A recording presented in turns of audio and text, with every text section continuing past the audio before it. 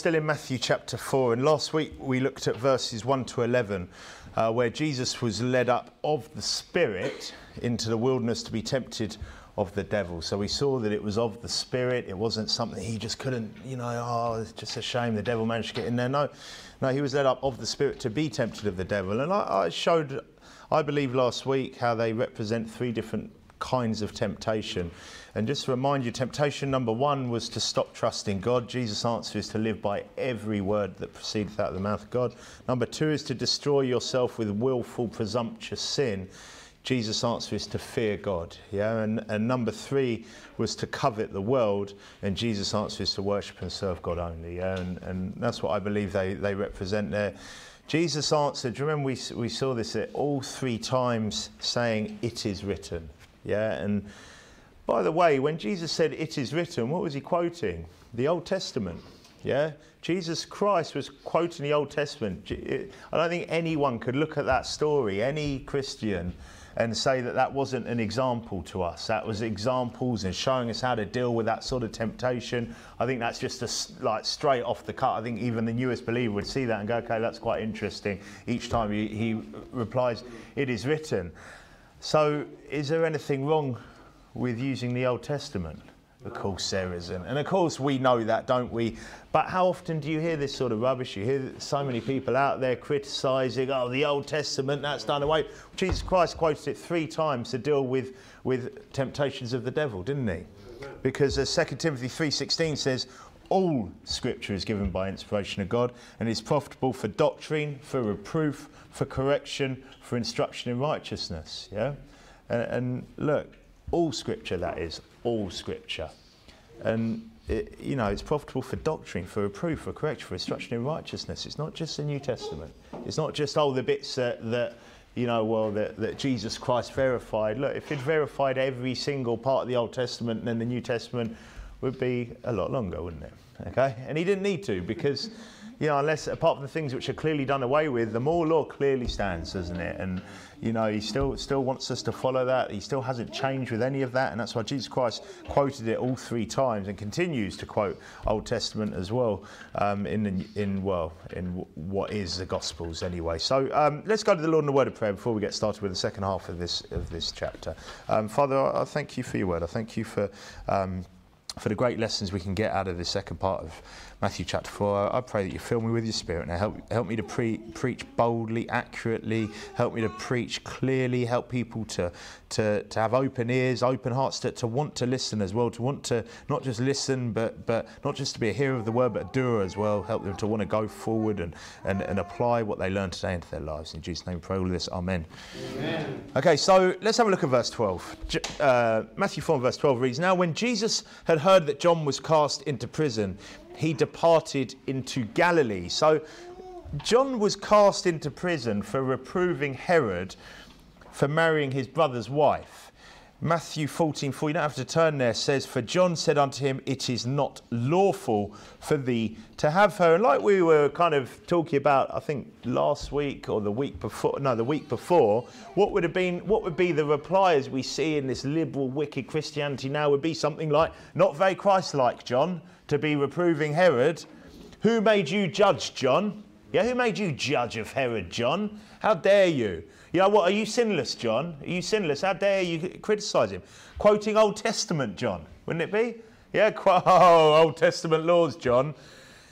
Because marrying his brother's wife is adultery. And the 7th commandment says, "Thou shalt not commit adultery," doesn't it? Okay, so again, where does that come from? The Old Testament, originally, and obviously we know that that's not done away with in terms of the moral law there and what that means. Now, who do we think that John would have ignored it had it been sodomy? Would John the Baptist had just, well, ignore that bit? Herod's it's a bit of sodomy, you better not mention that because love is love. Or whatever. I'm sure he would have reproved it hard, wouldn't he? That bit, the adultery, because that's bad. No, because the whole counsel of God, isn't it? And John had to go out on a limb here, didn't he?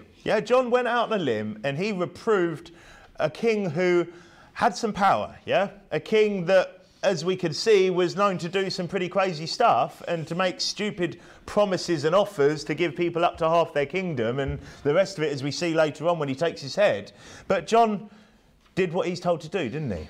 And that's to preach the whole word. Yeah, and look, John preached the truth because that's what a preacher of God's word is called to do, isn't he? Yeah, to preach the truth. And look, if and when people go out from here, and you know, when we have other churches as well, look, if you're going to preach the Bible, you've got to preach the whole counsel of God, don't you? Yes. And yeah, you have to get that balance right. You're not, your job isn't, right, stand here and try and prove to everyone how bold and full of, you know, courage you are, and preach just, you know, forget the rest of it, but let's just preach stuff which hopefully will get me into trouble to like prove myself week in, week out. But on the other hand, you've got to preach what you feel God wants you to preach, yeah? And you can't, and look, that's something that a preacher has to do, don't they? Yeah. And everyone here has to know that if you want to preach, you've got to be willing and prepared to preach the whole counsel of God. Yeah. And look, for some, I don't think that's easy. I've spoken to people before who have said, look, that they don't think you know, that's why they know they like preaching, but they don't feel like they can preach the whole counsel of God. Well, then it's not for them, is it? Because there are bits of it that, look, aren't going to be comfortable. There are bits of it which it's not just, you know, I'm assuming we don't have any sodomites in here. Yeah, I hope we don't. Yeah, I'm sure we don't. Yeah, that bit's the easy bit. Yeah, that bit's the easy bit. Yeah, okay, well, maybe someone's going to start doing a mix-up and cut bits of our sermons and everything else, and maybe they will. I don't really know. I don't really care, to be honest, yeah, because at the end of the day, God tells us to preach the whole counsel of God. But there are other bits that aren't so easy. Bits you preach about sins in the church, behaviour of people in the church, and preach that, and you've got to be prepared to do all of that, haven't you? Because if you don't, you're going to end up with a pretty terrible church, aren't you? A church which is running absolutely rampant, a church which is just going to be destroyed. And look, preaching is hard, and John the Baptist is just a great example here, because he stands up there and he preaches against Herod. Clearly he's preached to him, he's told him either personally or he's preached it from behind his pulpit in the wilderness. I don't know, but he's preached it, he's made it clear, and he's been banged up in prison for it. But 2 Timothy 4:2 says, preach the word, be instant, in season, out of season, reprove, rebuke, exhort with all long-suffering and doctrine. And that's, John's doing exactly what Paul later tells Timothy he must do as a preacher, yeah? Well, one of those doctrines is that adultery is wicked, as are all the other serious sins in the Bible that God commands a death penalty for. Yeah, they're wicked sins. And people try and mock, don't they? And go, you know what, smiting your parent. Yeah, that is wicked, isn't it? That would be absolutely wicked if a child or adult smited, hit, struck their parent. That is wicked. And yes, that does deserve the death penalty. And it might be so against our nation now. It's so against what our wicked world teaches. You know, like somehow that's not a big deal. And what, you'd really kill? Yeah, look, if everyone respected that, then I'm sure there'd be a lot less smiting of parents, wouldn't there? Cursing thy father and mother. That is a serious sin, isn't it? That is a serious sin which would have got the death penalty, and too right. Yeah, and I'll tell you what, you'd have a lot more respect around children in this nation and other nations if that law was still in place. Because people look at it and go, oh, well, you want to put in the death penalty for adultery? Yes, I do. Yes, I would love it if our nation, if our government enacted every single one of God's laws. Amen. Yeah, that would be amazing, wouldn't it? Is it going to happen? No. Would it be a shock to the system for everyone in this nation? It sure would. Yeah, sure. They're going to look at it and go, how on earth could you? But I'll tell you what, they could soon get in line, wouldn't they?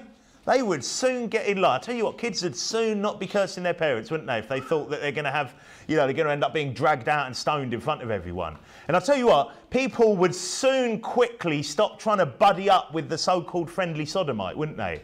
Who aren't friendly, by the way, in case you're sitting there going, oh, but they just look so innocent. Will and Grace.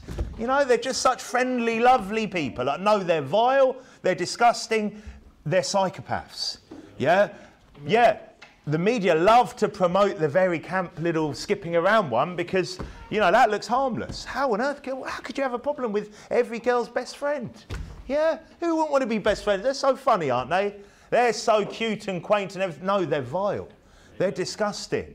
And for everyone like that, there's one that would do, and I'll tell you what, even those ones would do anything that they could get away with.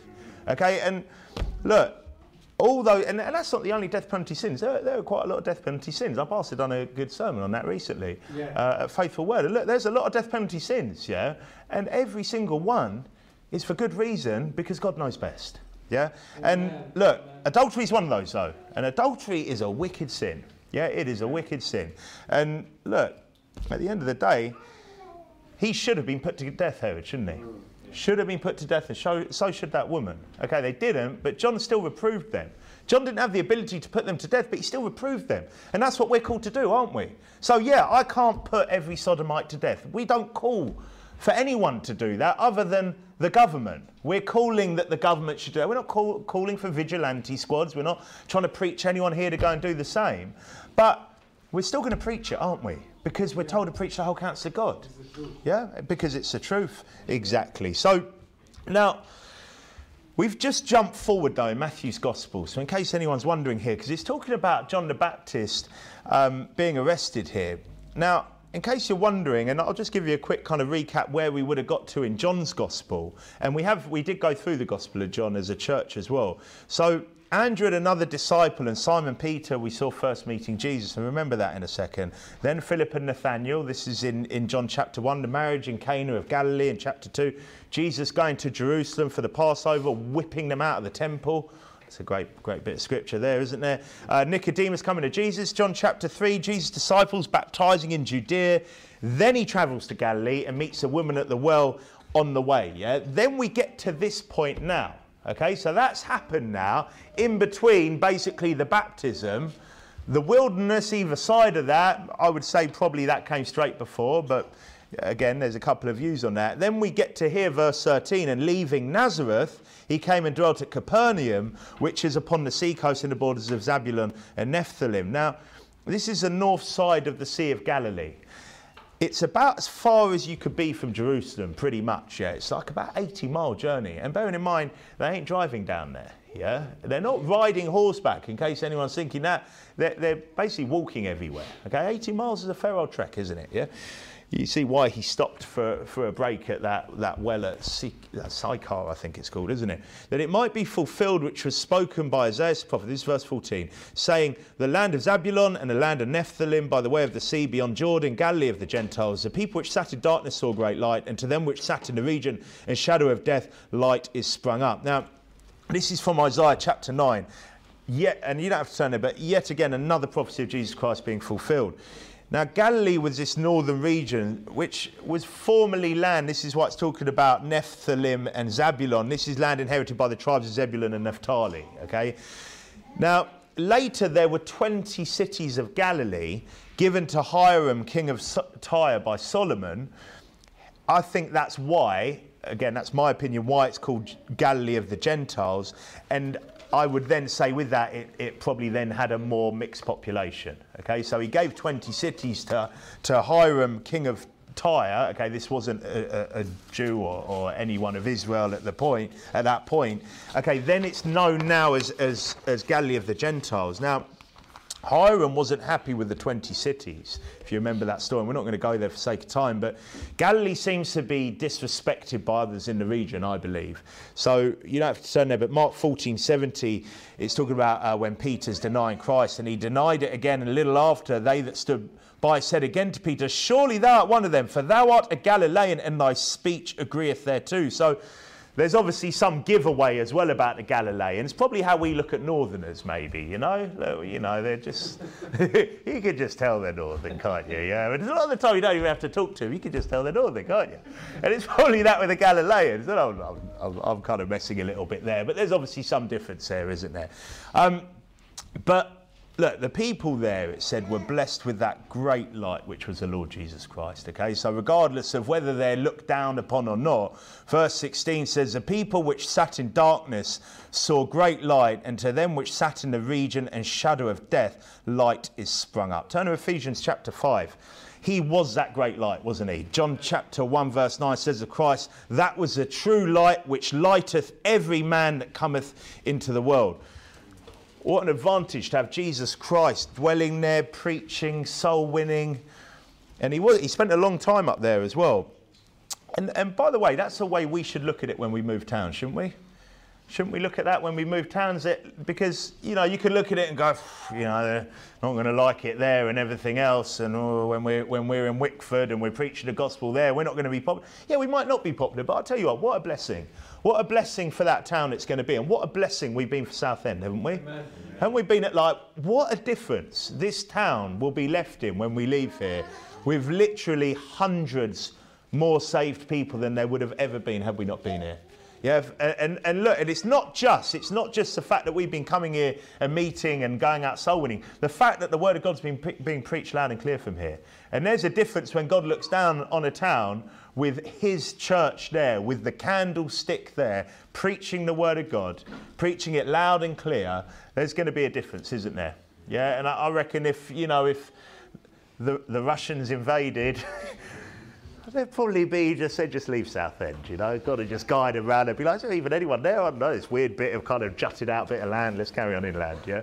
I don't know, something might change, because I think there's a blessing. I'll tell you what, actually, maybe they'd only invade Southend and we'd be under a more righteous government. Maybe that would be more likely, actually. In fact, the rest would be left alone, Southend would be Russian and we'd all be laughing.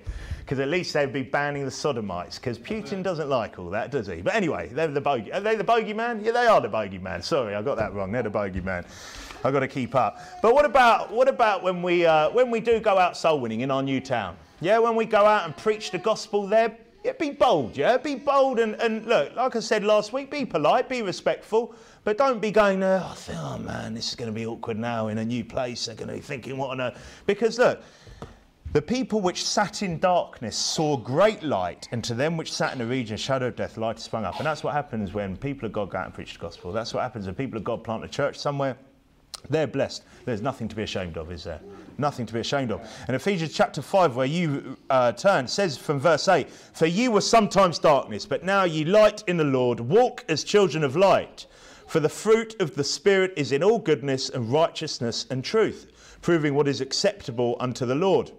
And have no fellowship with the unfruitful works of darkness, but rather reprove them. That's what John the Baptist did. That's what we're called to do. Yeah, that's what we're called to do, like we just said. For it is a shame even to speak of those things which are done of them in secret. But, and don't forget that, 'cause some people kind of say, quote that verse, and it's kind of like, oh, I better not talk about this. No, but all things that are approved are made manifest by the light, for whatsoever doth make manifest is light. Yeah, because we're called to reprove them. Yeah, it's a shame to speak about them, but we should reprove them, shouldn't we? We have to speak about them to reprove them, because whatsoever is made manifest, that are reproved are made manifest by the light. For whatsoever doth make manifest is light. Wherefore he said, awake thou that sleepest, and arise from the dead, and Christ shall give thee light. And we're to shine that light, but that's obviously not like some of these liberal churches, you've got to shine your light by wearing maybe just a sparkly cross and never actually opening your mouth. Or maybe, mentioning God one time, in conversation, I'll just slip the word God in, and then they might one day ask me about church. I'll just kind of mention that I go to a church on a Sunday and then, quickly scuttle off. And, mate, if God wants them saved, they're going to ask me more, aren't they? No, that's by opening our mouths and preaching the gospel, isn't it? Amen. Okay, that's how we make manifest with the light, don't we? The truth. We go out and we preach the gospel, preaching it loud and clear, preaching it and being direct with it and asking people, do you want to know how to get saved? Do you want to know how not to go to hell and go to heaven? And there's not really, there's a few different versions of that, but that's ultimately the truth. That's what you're bringing to someone. And yeah, some people like a bit more small talk first, some people don't. But either way, that's what you're looking to say, aren't you? And that's what you're looking to get to, is do you want to know how to go to heaven and not go to hell? But what great news that is that we're bringing. There's nothing to be ashamed of with that either. Now, back to verse 17 where we are. It is about going out and preaching the gospel. And that's what we see, verse 17, back in Matthew chapter 4, where it says, from that time Jesus began to preach and to say, repent, for the kingdom of heaven is at hand. So Jesus starts preaching, yeah? Jesus starts preaching and he says, turn from your false religion, from what you're trusting to faith alone, yeah? That's what he's saying here.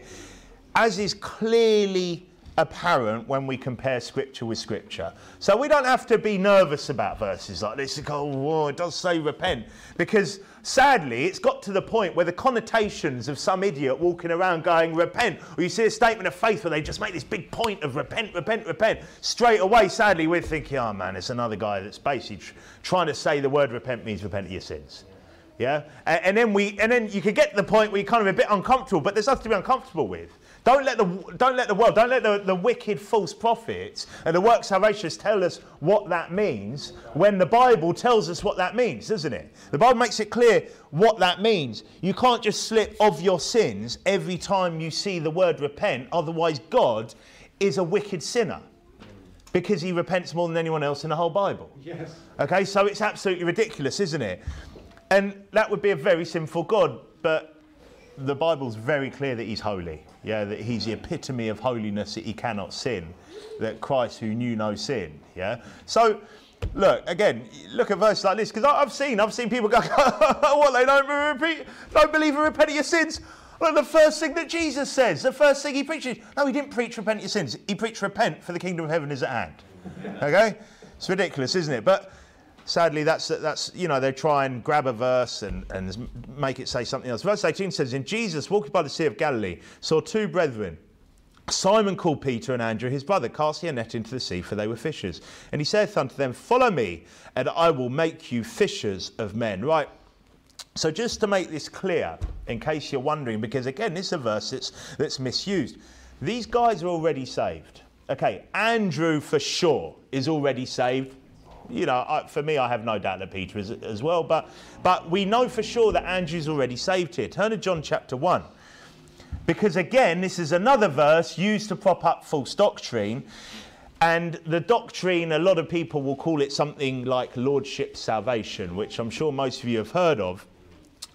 People like to use verses like these and the ones following to teach this lordship salvation, where you have to be willing to follow Jesus, or some version of, yeah? You have to be willing to give your life to Christ. That's when I gave my life to Christ, you'll hear the Pentecostals say. Yeah, that's when I chose to do what Jesus says, or I chose to, and some can be a bit ambiguous. That's when I chose to let him into my heart, or something else. You go, okay, what do you mean by that? And again, they'll use stuff like this. Well, that's when I followed Jesus. And for them, that's salvation. But it depends what they really believe happened. Because and again, don't be like, well, someone's saying those words, that means they must be unsaved. Does that mean they're definitely unsaved? It doesn't, but they need to make it clear what they actually believed happened on that day that they believed they got saved. Did they choose themselves to now give their life to Christ? That's when I knew I'm going to give up all of this, I'm going to do that. Well, that doesn't sound like salvation to me. No. Yeah, because salvation is not of works, lest any man should boast. But they might be saying, they say some funny terms, then you ask them and they're like, no, it's faith alone. That's just, I put my faith in Christ, you know. And then some people, they just need that clearing up because they've heard a lot of false doctrine as well. So just, again, be wary of just casting everyone off as unsaved because they've been poisoned by weird terminology. But let's see what they really believe. And it's quite easy to find out what they really believe, is it? Especially when you preach the gospel, because what's the next question? Well, okay, what if you did this? Or what if you do that? And then see what they say. But, okay, so you've heard this make him Lord of your life. And something with that, one of the verses which is used for this is the false versions of Romans 10 verse 9. So great verse of the Bible, yeah, that if thou shalt confess thy mouth the Lord Jesus, believe in thine heart that God hath raised him from the dead, thou shalt be saved. But what does the NIV say? If you declare with your mouth Jesus is Lord, and believe in your heart that God raised from the dead, you will be saved. Now, notice there's a little difference there, isn't there? You declaring with your mouth Jesus is Lord, again, can be then used to say, well, you've got to decide he's your Lord. He's going to control your life. You're going to do everything he says, etc., or you're not saved. Again, that's not salvation, is it? And there are clear salvation verses. And look, I think everyone here knows clear salvation verses. And look, if you're out preaching the gospel, regularly, you're not going to get at least, and it's not that you're going to lose your salvation, but people will try and just put a bit of doubt in your mind, or try and just make you feel a little bit unsure, make you not as confident when you then eventually do preach the gospel, maybe, you know, just make you a little bit confused or something else. If you're out preaching the gospel, yeah, and that's your feet shod with the preparation of the gospel of peace, then this stuff doesn't, it's like water off a duck's back, because straight in your minds it's going to come the hundreds of verses that you preach to people week in, week out, yeah? That's why it's so important to be out preaching the gospel. That's why people that aren't, a lot of the time, even if they're saved, just a bit sketchy, a little bit hazy, aren't they? Just a bit like, kind of a bit, sometimes not as confident and sure. Well, and again, that doesn't mean that they're necessarily definitely unsaved. But clear salvation verses, Acts 16, 30 and 31, you know, that says, what must I do to be saved? Believe in the Lord Jesus Christ and thou shalt be saved. I mean, it's such a great verse, isn't it? Such a great verse. And it can get, I'm not saying it gets old because usually it's, oh, I want a different one. But that verse alone, you can preach the gospel off that verse alone, can't you? Look, I know, yeah, of course you're going to go to other verses, but that verse alone just makes it so clear, doesn't it? And so many others, pretty much the whole of John chapter 3, in fact, pretty much the whole of the Gospel of John, because it was written so men might believe and have life through his name. So, and by believing they might have life through his name. That, you know, that there's so much. Romans, the book of Romans, we've gone through the book of Romans, haven't we, Bible study, and especially like the first half of that book, just verse after verse after verse after verse, just making it so clear that we then don't have to see a verse where someone's saying, follow me, actually, do you have to follow Christ to be saved? Because that's what the false prophets say. Well, let's have a look at this. So, did you turn to John chapter 1? We see the first time that Andrew and Peter meet Jesus. John chapter 1 and verse 35 says, again the next day after, John stood, this is John the Baptist, and two of his disciples. Now, this is, like I say, John the Baptist with his two disciples, and being his two disciples, okay, that doesn't mean 100% definitely, but remember what John was preaching that we looked at the other day. According to Acts 19:4, it says, then said Paul, John verily baptized with the baptism of repentance, saying unto the people that they should believe on him which should come after him, that is on Christ Jesus. So that's what John's preaching. These are two of his disciples. So we could assume that they're saved. No, nothing's for sure, because we see those 12 guys that weren't. But look at verse 36, and looking upon Jesus as he walked, he said, behold, the Lamb of God. And the two disciples heard him speak, and they followed Jesus. Okay, so these guys have heard him speak, they go and follow Jesus. Then Jesus turned and saw them following, and saith unto them, what seek ye? They said unto him, Rabbi, which is to say, being interpreted, Master, where dwellest thou? They're following him, they're calling him Master, they're wanting to be with him. He saith unto them, come and see. They came and saw where he dwelt, and abode with him that day, for it was about the 10th hour. One of the two which heard John speak and followed him was Andrew, Simon Peter's brother. So one of these two disciples of John's, following Jesus, calling him Rabbi, staying with him is Andrew. He first findeth his own brother Simon, and saith unto him, we have found the Messiah, which is being interpreted, the Christ. Anyone wondering if Andrew is saved here? Okay, for me, the Bible's making it clear he's saved, yeah? And he brought him to Jesus. When Jesus beheld him, he said, thou art Simon, the son of Jonah. Thou shalt be called Cephas, which is by interpretation a stone. Now, he brings his brother to Jesus, and look, some will call that as a picture of like soul winning or whatever else, that he's clearly saved. He's saying we found the Christ. He brings him to Jesus. Well, I think he's probably got saved there if he wasn't already. Again, you know, Andrew at least was one of John's disciples. We don't know about Simon Peter at that point. But look, either way, Andrew for sure is. I believe Simon Peter is as well. Now, that was John chapter 1. Now jump forward to chapter 3. And while you're jumping there, just listen to me. We just read in Matthew 4:12. Now, when Jesus had heard that John was cast into prison, he departed into Galilee. Okay, that's before we've now then see him find Andrew and Peter.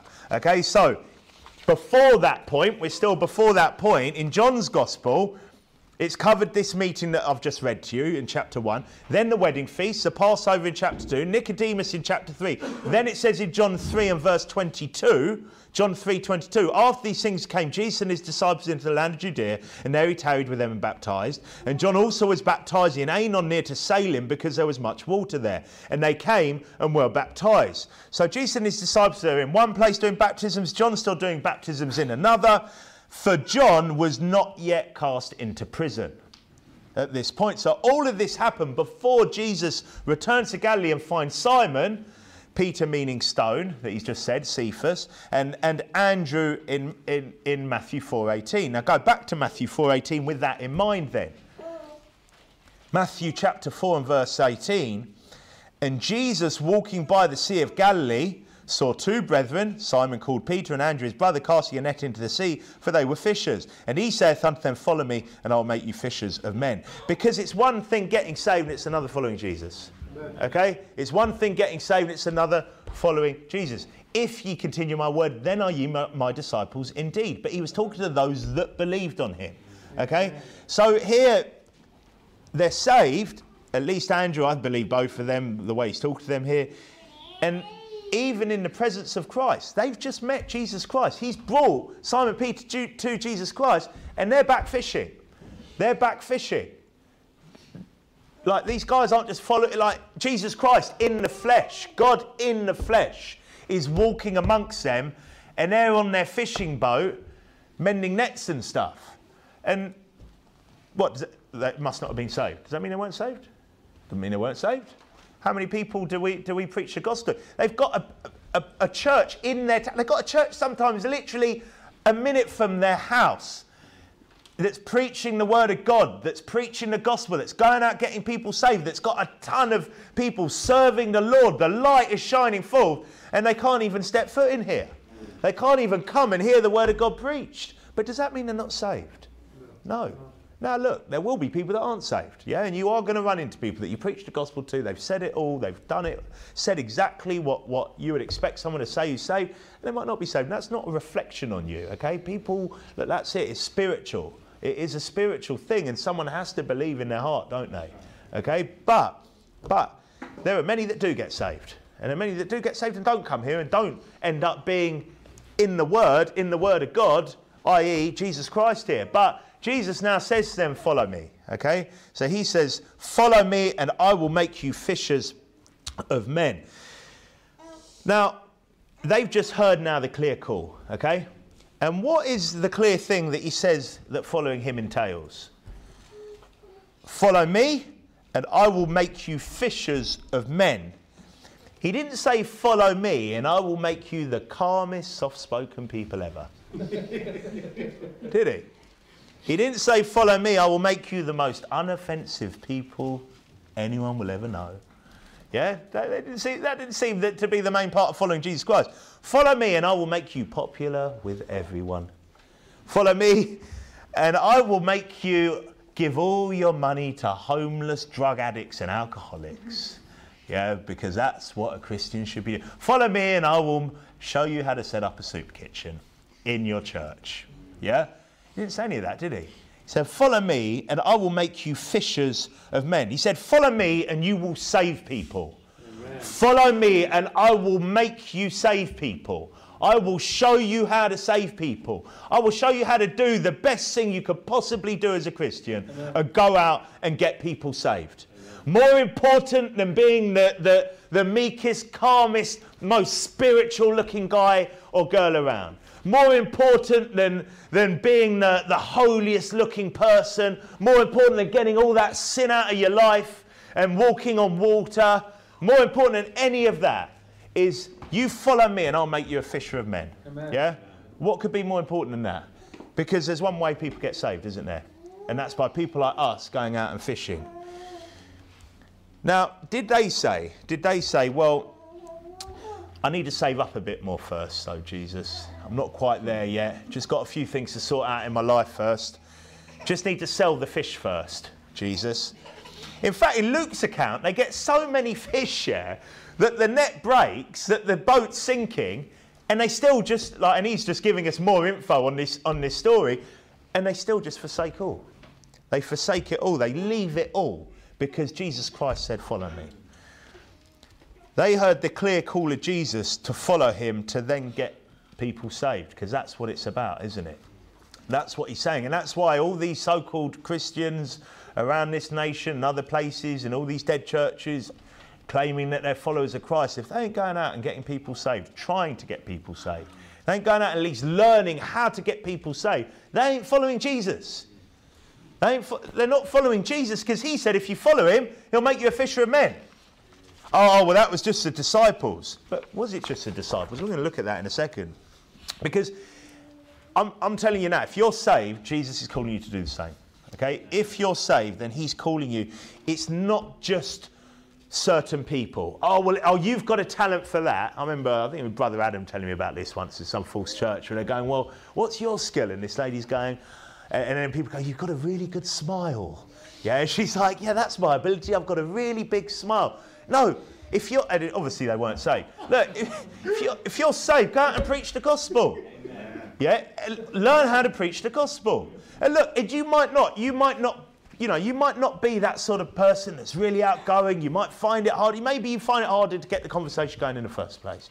Maybe you won't get that many people saved, but I'll tell you what, God's still going to use you. Yeah, if you say, here am I, Lord, use me, God's still going to use you. And God's going to give you that ability to get, it might be that you get, say you were just so tongue-tied.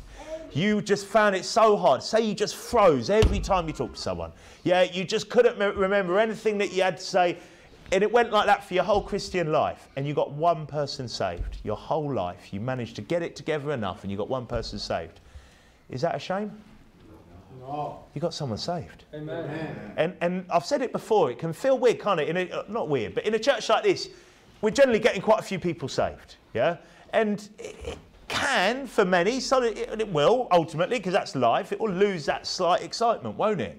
But it's an amazing thing. It's an amazing thing to go out and be used by God and get someone saved. Yeah. But it's what you're called to do. It's what you're told to do. I remember being in a church where, I've said this story before, where they were, so in fact it was this one church, but then I can't remember if I'd left there, but anyway, they were basically giving out these New Testament Bibles, yeah, 10,000 Bibles. They were praying over it. We're going to put them through every door in Sutton. We're going to get all these people saved by reading the Bible. Funny, because I had actually looked through the front. It didn't look too bad, and I didn't check hard enough, because then when I checked through the back, sure enough, there was some repent of your sin salvation thing on the back. Even though the pastor of this church was adamant he did not believe in repent of your sins. Yeah, I mean, he made it clear. So anyway, who knows why he was giving out 10,000 Bibles in the back of them, which apparently were to get people saved, which had a key to them. You know, when you went to this verse, you went to there and it go, turn to Romans 10:9, you know, and turn to Romans 10:13 and all of this. Yeah. Anyway, they give out 10,000 of these, and then at the end it tells them to repent of their sins. So they're putting them through doors, and then this guy from this other church was kind of getting involved, and I knew him. I'd known him for, been to this church, before, a few years before, and the kind of, there was a few issues with it, but we'd kind of gone back there. And I said to this guy, and honestly, I wasn't doing it, like the kind of cliche, why don't you preach the gospel? I just said to him, you could maybe maybe when you go down the drive, it could be a good idea, like knock on the door, and maybe you might get a chance to preach in the gospel. He said, yeah, I'm not ordained to do that. I said, what do you mean you're not ordained to do that? He said, I'm not. No, I don't believe I'm ordained to preach. I said, if you're saved, again, I try to do it. I wasn't like, really obnoxious with it. I was just saying, well, I do believe that we are. He's going, no. I think you have to be in an ordained position in the church to preach the gospel. Is that the truth? No. What a wicked cop-out that is, isn't it? Well, turn to 2 Corinthians 5. Because if you're saved, you're given the ministry of reconciliation. Yeah. If you're saved, you have been given the ministry of reconciliation. Romans 10:14 says, how then shall they call on him in whom they have not believed? And how shall they believe in him of whom they have not heard? And how shall they hear without a preacher? Who's that preacher? Is it just me behind the pulpit? Is it? No. Is it only the guy that got brainwashed at Bible college for 3 years? Oh, no, unless you've done 3 years of Bible college brainwash, yeah, modelled on the world, yeah, modelled on worldly, academic sort of teachings and university degrees and everything else, then you're not qualified to preach the gospel. What a load of nonsense that is. Is it, and how shall they hear without someone who's paid a lot to get taught the latest status quo in Bible college? Is that what it says? No. You're that preacher, aren't you? Everyone here, you're saved, you're that preacher. Romans 1:17 says, for therein is the righteousness of God revealed from faith to faith. faith. Amen. As it is written, the just shall live by faith. It's revealed from faith to faith. It's God's people preaching the gospel, explaining the scriptures. That's how people get saved. That's how God's ordained it. That's how it works. So if it was only people that have gone to some worldly Bible college to be taught whatever, like I said, the latest status quo in Christianity is, whatever the latest teachings are, which generally are just full of heresies, yeah? If that's the only people, well, there's not going to be many people getting saved, are there? Oh, it's only if you're, you're some sort of role, job, position, evangelist, something else. Again, that's not many people getting saved, but that's not what the Bible says. It's revealed from faith to faith. 2 Corinthians 5, verse 14, where you are, says, for the love of Christ constraineth us. Because again, you talk to these people, they go, well, that was the disciples, where it said, preach the, go ye into all the world and preach the gospel to every creature. Oh no, but that's the apostles. Well, let's see what 2 Corinthians 5:14 says. He's not talking to the 12 apostles here. He's talking to the Corinthian church. For the love of Christ constraineth us, because we thus judge that if one died for all, then we're all dead. And that he died for all, that they which live should not henceforth live unto themselves. Okay? He's talking about all the people that have been saved. Yeah? They which live, the saved. But unto him which died for them and rose again. Not just talking about himself being a preacher of the gospel here. Wherefore henceforth know we no man after the flesh. Yea, though we have known Christ after the flesh, yet now henceforth know we him no more. Okay? Again, talking as a plural here about himself and all of them as saved people. Therefore, if any man be in Christ, he is a new creature. Old things are passed away, behold, all things have become new. Everyone likes that bit, don't they? Let's keep going. Verse 18, and all things are of God, who hath reconciled us to himself by Jesus Christ, and hath given to us the ministry of reconciliation. Okay, still talking about the same plural of believers. Yeah, that's a context here, believers. To us, the ministry of reconciliation. Believers have been given the ministry of reconciliation because it goes from faith to faith. Because how shall they hear without a preacher? Verse 19 says, to wit, that God was in Christ, reconciling the world unto himself, not imputing their trespasses unto them, and hath committed unto us, still the same context here is saved believers, the word of reconciliation. We have been committed the word of reconciliation. It is the word, yeah? It's not about explaining in your own words. Yeah. Yes, we do need to explain the scripture, but it needs the word of God, yeah? Now then, continuing. We, again, same context. Saved people. We are ambassadors for Christ. As though God did beseech you by us, we pray you in Christ's stead, be ye reconciled to God. Now, he's not talking to the Corinthian church here. In terms of that's not the people he's saying, we're praying you to be reconciled. He's saying this is what we say to people. Us, the believers. We are ambassadors for Christ, as though God did beseech you by us. We pray you in Christ's stead, be ye reconciled to God. For the unbelievers. For he hath made him to be sin for us. We like the us here, don't we? The we, who knew no sin, that we might be made the righteousness of God in him. Okay, the whole context of that is talking about believers, isn't it? Okay, and what we say then to the unbelievers. Okay, we, plural. You, if you're saved, you have been given the ministry of reconciliation. And whether you're young, whether you're old, whether you're married, whether you're single, whether you have a lot of free time, whether you don't have much free time, whether you have one child, whether you have 20 children, whatever it is, we all still have the duty to go out and preach the gospel. We have been given the ministry of reconciliation. So I don't think there's any doubt that if you're saved, your job is to get other people saved. Okay, there's no doubt about that. Okay, the Bible's clear about that. Now, if you're saved and you're thinking, well, I don't even know how to get someone else saved, then part of that is going out and learning how to do that. And the easiest way, the best way to do that is to just go out as a silent partner at our church. But if you go out as a silent partner, look, if you're and you could be, like I've said many times, you could be a silent partner 15 years, yeah? That's not a problem. You're still going out and getting people saved. But if you're a silent partner, you are learning how to preach the gospel. So please don't go out as a silent partner and have a gas at the end of the driveway with whoever else you might be with. Don't go out as a silent partner and it's like now time to just kind of be in my own world, get on my phone and start doing stuff, surfing the internet, thinking about what I'm going to do tomorrow. That's not the point. Yeah, silent partners should be in prayer And if you're silent, there's no reason why not to be in prayer. And don't just, please get saved, please get saved, please get saved. That's not being a silent partner, yeah? Pray for, like, you should be listening, tuning into the conversation and working out what those stumbling blocks might be. Yeah. And if everything's going well, please, if you're a silent partner, pray for those distractions not to come. Pray to be ready to deal with them. Pray for whoever it is that's usually a lot of the time coming in and trying to distract them, and pray for something to happen to them. Pray for something to distract them. Pray for something to get in the way. Pray for that kid's mum or dad not to suddenly turn up. Pray for, pray for anything that you can. Pray for that phone to just lose reception because it seems like it keeps going off in their pocket. Yeah, pray for practical things. Don't just either be praying, yeah, please get saved anyway, yeah, I really like, their driveway and everything else, like, whatever it is. Look, you're a silent partner to learn, though, as well. And if you're doing that, you're going to be in tune, you're going to be learning. You're not, obviously, especially because sometimes you'll have to have 2s, 3s, 4s. Sometimes you'll have someone with kids. There's a silent partner, and then all you can hear, you preach the gospel, and someone's trying to have a gas with your kids or something, It's like, come on, like this. Like, it's an important thing, isn't it? Being a silent partner is an important job, yeah?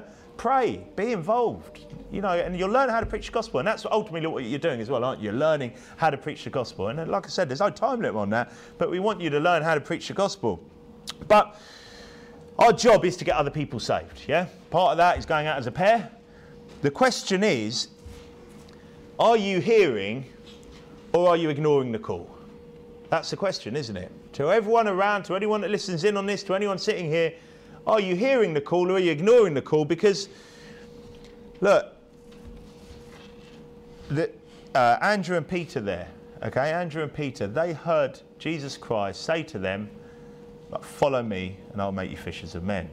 But every single person who's listening to this preaching now has just heard me say, but we have been given the ministry of reconciliation. They've heard me basically say that Jesus Christ, the Word of God, is saying, follow me and I will make you fishers of men. He's commanding us to do it. Now, we can reject that command, and sadly there are Christians the world over that reject and ignore and shut our ears off, but he's commanding every single one of you here, yeah, to follow him and become a fisher of men. Now, like I said, you might be thinking, well, I don't know where to start. Well, then follow him to be made a fisher of men. Yeah, follow him. Follow his word. Listen to how he preaches the gospel in the Gospels. Gospel of John. Keep reading it through. See how Jesus Christ does it. Listen to other people who do it. Read the rest of the Word of God. Read clear salvation verses and work out how you would explain them. Yeah, we'll have to explain the same way. It should be. Look, sometimes, there's a difference in there between just being a carbon copy of someone else and actually thinking, no, I like this verse because this is how I like to explain that. Yeah, and as long as you explain the key points of salvation, then look, you're following him, aren't you? Now, is that okay, Brother Ian? I'll go home and think about it today. Okay, Brother Ian, when I switch off YouTube, I know we've got members that can't make it tonight. Or, okay, Brother Ian, when I walk out of this building, I'm going to go home and have a little think about how I do that. Well, Andrew and Simon heard the call, and what did they do? Straightway, they threw down the things of the world, didn't they? Verse 20 says, and they straightway, back in Matthew 4, verse 20, and they straightway left their nets and followed him. Okay, and that's what we should be doing, shouldn't we? If you haven't heard the call, you're hearing it now. And if you have heard the call before, you're still hearing it now. And look, we should straightway leave our nets, shouldn't we? Straightway, maybe it's your extra hours to work or earn more money to put into your storehouse. Yeah, to lay up more things in your storehouse. Yeah, just forsake it. Yeah, I'm not saying you have to give up your whole job, but I reckon you probably can afford to go soul winning. I think you can afford to turn up at church. I think God will make sure that you can. I think you can afford to go out soul winning. I think you are able to go out soul winning on a Sunday. Straightway they left their nets. Maybe it's your hobbies. Maybe it's the hobbies that get in the way for people. Yeah, the thing is, if I go on a Wednesday, then I can't do this. Or maybe if I go on this day, maybe if I go to that soul winning marathon, I don't know, because I'm not going to be able to do whatever hobby it is I like to do on a Saturday. Just straightway leave it. Your favourite TV shows. Sadly, that's for many, isn't it? That's why they leave straight after Sunday service. Super Sunday. So super, isn't it? Watching just some overhyped, glorified morons acting like idiots with rainbow laces, kicking a ball around, yeah? Yeah, and it's all hyped up, and if you weren't staring at the TV, you wouldn't even care about it, would you? Because you wouldn't have watched all the adverts telling you what a great game it was going to be when it invariably never is. Yeah, Super Sunday or whatever else. And there's so much stuff, isn't there, that gets in the way. And then everything else backs up because people are staring at whatever it is all night on Netflix or something else, and then then they're too tired, or then they've got other things on their plate. Oh no, I can't come because I've got to do this. But what are you doing the rest of the week?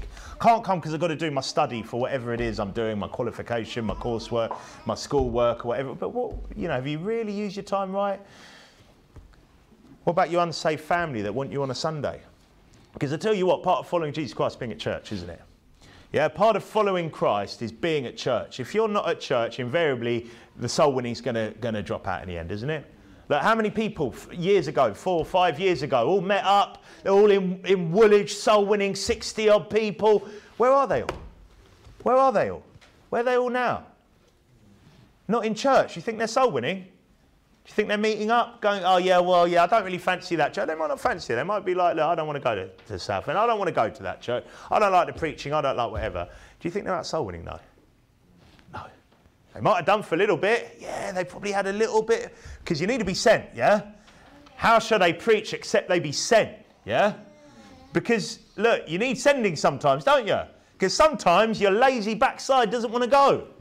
Sometimes the excuses come out. Sometimes you need someone behind a pulpit saying, you've been given the ministry of reconciliation. Go out and preach the gospel. Sometimes we need that, don't we? All of us need that. Yeah? And look, where are those people now? I'll tell you what, the vast majority of them aren't preaching the gospel. And that is sad, really. And I'm not like having a go at them. It's sad, really, because what's the result? More people going to hell. Yeah. Less people getting saved. That's the way it works. And you go, oh, well, God will find it. No, we need to go out and preach the gospel. Yeah, that's the way it works. That's the way it works. It's always worked. It's faith to faith, yeah? Okay, so the unsaved family that want you on a Sunday, back to that point. And how many people will not be at church on some Sundays, Sunday evening maybe, because the unsaved family have got in the way? The family friend, there's someone, oh, but, you know, we want to do this on a Sunday. How do you think Jesus feels about that? Yeah? How do you think he feels when you're making whatever excuse it is to not be in his house, not listening to his word preach, not going out and preaching the gospel? Oh, well, Sunday morning, but not Sunday evening. Yeah, because what? Oh, well, I've got stuff to do. Oh, well, look. But again, is that person, do you think, out there just burning up the streets, preaching the gospel every minute they're able to? Are they really making time for it? No. They're not. So, what did they do? Straight away they left their nets and followed him. Leave your nets and follow him. Yeah, that's what we should all be doing. Verse 21 says, and going on from thence, he saw other 2 brethren, James the son of Zebedee and John his brother, in a ship with Zebedee their father, mending their nets, and he called them. And they immediately left the ship and their father and followed him. And sometimes that's what following the Lord results in, doesn't it? Yeah? Sometimes it results in having to leave family members. Sometimes you have to leave them behind. Sometimes you have to move away from them. Sometimes a distance has to be made because they will pull you back into the world. They will pull you back into Egypt, and they want to, don't they? Yeah. Don't they try their best to do that? And when you think about it, isn't it wicked, really? And we try and get, oh, well, they probably don't really, they want to pull you back. They know what they're doing. Oh, do you have to go this Sunday? Or do you have to do this? Or really? Like, oh, what, you have to go all the time? What, a whole Sunday? What, a midweek service? Oh, what, a soul-winning marathon? Like, you know, what's wrong with you? What sort of cult is this? What sort of... They all try it, don't they? They all try it. And what happens to their father here? Well, James and John heard the call. They chose Jesus above their father, didn't they? And by the way, that's the only time that we see their father in person in the Gospels. So they're mentioned because that's the way they're recognised as the sons of Zebedee. We don't see Zebedee again, unless I'm wrong there. I haven't seen him mentioned anywhere else. Well, other than, you know, reference to them being the sons of Zebedee. Now, can you imagine, though? Turn to Luke chapter 12. Like Zebedee here, they're mending their nets. He called them. They're with their father, mending nets at this point. They're probably like holding one end, like the other guy's probably holding the other. Zebedee's mending it, and they just drop it. And he's like, whoa, whoa. And they're like, we're off. See you later, Dad. You know, like that was probably quite hard for him. I can imagine him calling out, "You useless sons, what sort of sons are you?" But who comes first? The Lord. The Lord comes first, doesn't he? They're in a business with their father. Yeah, they've left their father in their business, and look, that could be hard for people, can't it? I bet a lot of people here, you can see kind of parallels in your life there where maybe you'd find that really hard to leave that unsaved family member to follow Jesus. And look, I'm not saying you have to never talk to them again. I'm not saying you have to cut them out of your life. That's it. That's not what he's saying here. But when you choose to follow Jesus, that means leaving behind the world, doesn't it? Yeah. Because invariably, if they don't get saved, that gap's going to widen like this, isn't it? And that's what happens. But you have to be prepared for that, yeah? You know, well, look at Luke 12. We're going to see that. Because verse 51 says, Luke 12:51. Suppose ye that I am come to give peace on earth? I tell you, nay, but rather division. For from henceforth there shall be 5 in one house divided, 3 against 2, and 2 against 3. The father shall be divided against the son, and the son against the father, the mother against the daughter, and the daughter against the mother. The mother-in-law against her daughter-in-law, and the daughter-in-law against her mother-in-law. And that's what the truth does, doesn't it? That's what the truth does. Now, you're not going to get that down at the wishy-washy non-denom church, are you?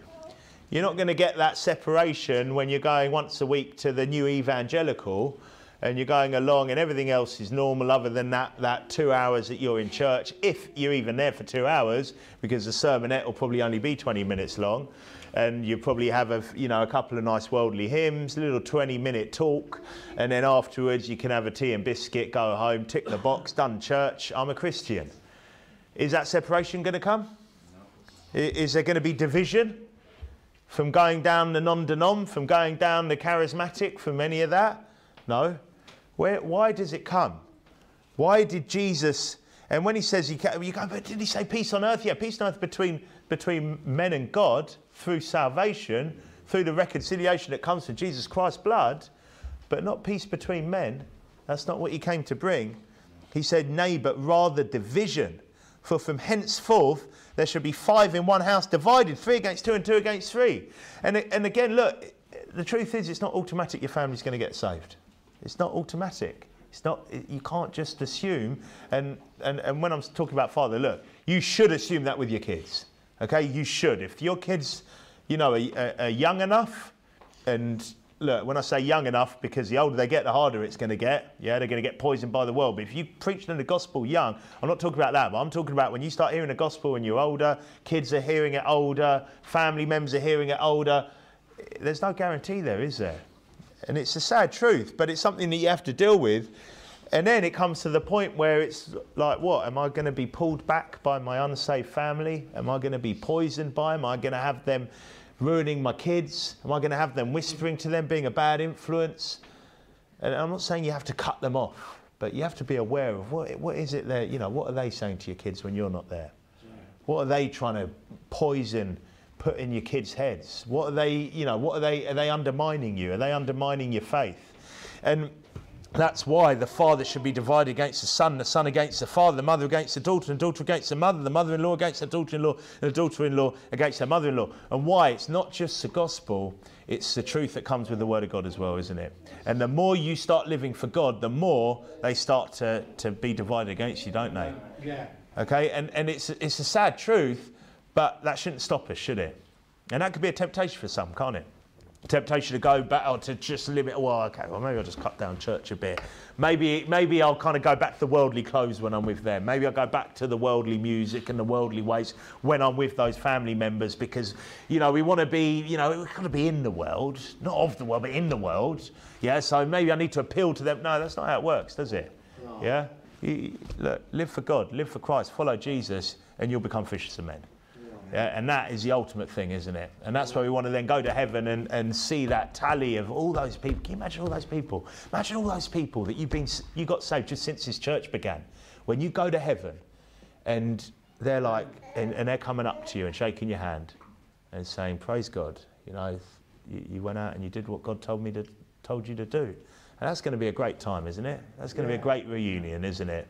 And just to think, wow, those people got saved. And Jesus Christ, I'm sure they're going to be more looking forward to seeing Jesus Christ. So we should be more looking forward to that than the people we got saved. But it's going to be a good time, isn't it? It's going to be a great time rejoicing up there.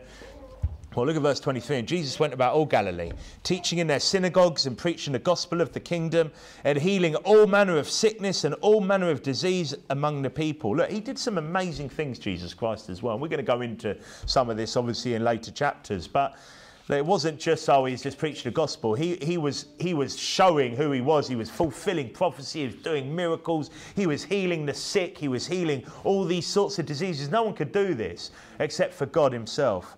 And verse 24 says, and his fame went through all Syria, and they brought unto him all sick people that were taken with divers diseases and torments, and those which were possessed with devils, and those which were lunatic, and those that had the palsy, and he healed them. Now, palsy is paralysis, lunatic is madness. Apparently it was thought to be affected by the moon as well. And there are some people that seem to be a bit affected by the moon. Sometimes you knock on their doors, they seem like they howl at the moon at night, don't they?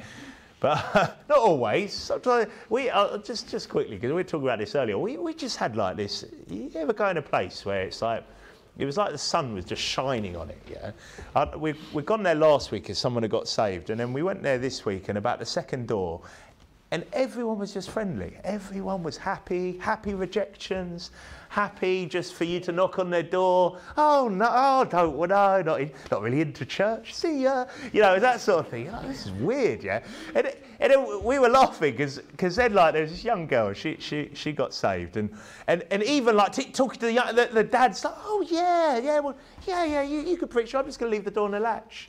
You know, it's like, cool. Yeah, because usually when you preach to young kids, you're thinking, oh, I'm going to get some grief in a minute. And everyone's just happy. The kids are happy. You know, and then even the sodomites were happy. Even it was that bizarre that even two sodomites came past. Even they wanted to hear the gospel. Obviously, they didn't get saved, and they started telling us how much they were basically saying, you know, how great the devil was by the end of it, and just proving what wicked, vile sodomites they really are. But they did it with a smile. They even shook hands after. I think they were like, see ya, you know, and all of this. Everyone was just happy in this place, yeah. It was a bizarre place. But anyway, point being that, look, going out preaching the gospel it doesn't always have to be like, oh man, it's so stressed. Sometimes you do just get these times, don't you, where you just get this area, like, it's just this happy little estate where everyone was just happy. And then someone else got saved after as well, I think, and literally just a few doors and a couple more salvations. And no, I'm not giving the address to anyone else because I'm going there next week. It's mine. It's all mine. but I'll tell you what, that place is good. But then next road down, and people are like, man, I'm getting door slams in my face, you know. And it's just a funny little area. Just you get that. But anyway, point being that, yeah, there are some lunatics, but some people are still happy, and some people are still even polite in this world, and polite to even be offered the gospel. And here, Jesus Christ's fame went throughout all Syria, didn't it? We see that there. It said his fame went throughout all Syria, which was, by the way, the bordering country on the east of Galilee. So yeah, there were probably Jews there, but look, it went throughout all Syria, okay? So people were just hearing about Jesus Christ far and wide. Verse 25, and there followed him great multitudes of people from Galilee, and from Decapolis, and from Jerusalem, and from Judea, and from beyond Jordan. So they're basically coming in from all around, yeah? They're coming from all around, hopefully. And we've already seen that already here, haven't we? We've got people coming from all around, people coming from not only this nation, but all over Europe, who are coming to this church at times, and they're coming to hear the word of God preached, aren't they? They're coming to be around other saved people, to be around the light, you know, that dwells within every single saved person here. They're coming to be in a church that's going out and preaching the gospel. And that's going to continue. We're just going to keep doing things properly. Jesus Christ here, they followed him, great multitudes of people from all over. And we're going to see then what he starts preaching to them in the next chapter. And that, for me, that's a great chapter of Scripture. But really, what's the overriding message in that second half that we've just read, we've just gone through there? Preach the gospel. Yeah? Yeah, follow me and I'll make you fish some men. That's the command there, isn't it? Follow him, and ultimately the main thing there. And yeah, we don't want to neglect the rest of it. Yeah, don't get me wrong. I'm not saying, well, as long as you preach the gospel, then live in absolute carnal wickedness the rest of the time. I'm not saying that, but what I am saying is that the ultimate thing for a Christian is to be preaching the gospel, yeah, and that's what we should all continue to do. Whether when you get those hard times and you get times and you start to feel like you shouldn't, that's the time to go out and preach the gospel, yeah. On that, let's pray. Father, thank you for a great chapter of the Bible there. Thank you for making it clear that, you know, that with just a little bit of study that we can see that you know, at the least we know that Andrew, I would say Peter, I would say James and John as well, these are saved people, and you're telling them, you're commanding them to follow you, to then go out and get people saved. And that's what you want all saved people to do. That's what you're commanding all saved people to do. But whether or not they hear that command and then that they respond to that command, that really comes down to them. And we pray that all those people that come here will respond to that command, but also those people that we're getting saved, that they will also respond to that command as well. And it might not be straight away, it might not be in the next year or two, but hopefully we're praying that they will do in years to come, that they'll want to tune into preaching, and they might have to go into the spiritual wilderness a bit like many of us did when we were first saved, and it might take them a while to come back to sound biblical preaching, to the Word of God, to the King James Bible, to you know, clear preaching with the whole counsel of God being preached. And we pray that when they come back to that, and hopefully they will come back to that they'll then feel convicted as well to go out and preach the gospel. So we just end up with an army of soul winners in this nation, and that everyone we get saved will encourage to do the same. We'll encourage them to come to church, we'll encourage them to get baptised, we'll encourage them to follow you. And we pray that we'll do that going forward now, going into this weekend, that we'll all return safely and soundly on Sunday, not only to come to church, but also to go out and preach the gospel. For the last couple of times in Southend, for probably a long time, help us to just to finish off here with many more salvations, to really leave this town in a much better state than when we first started here. And we pray all of these things in Jesus' name. Amen.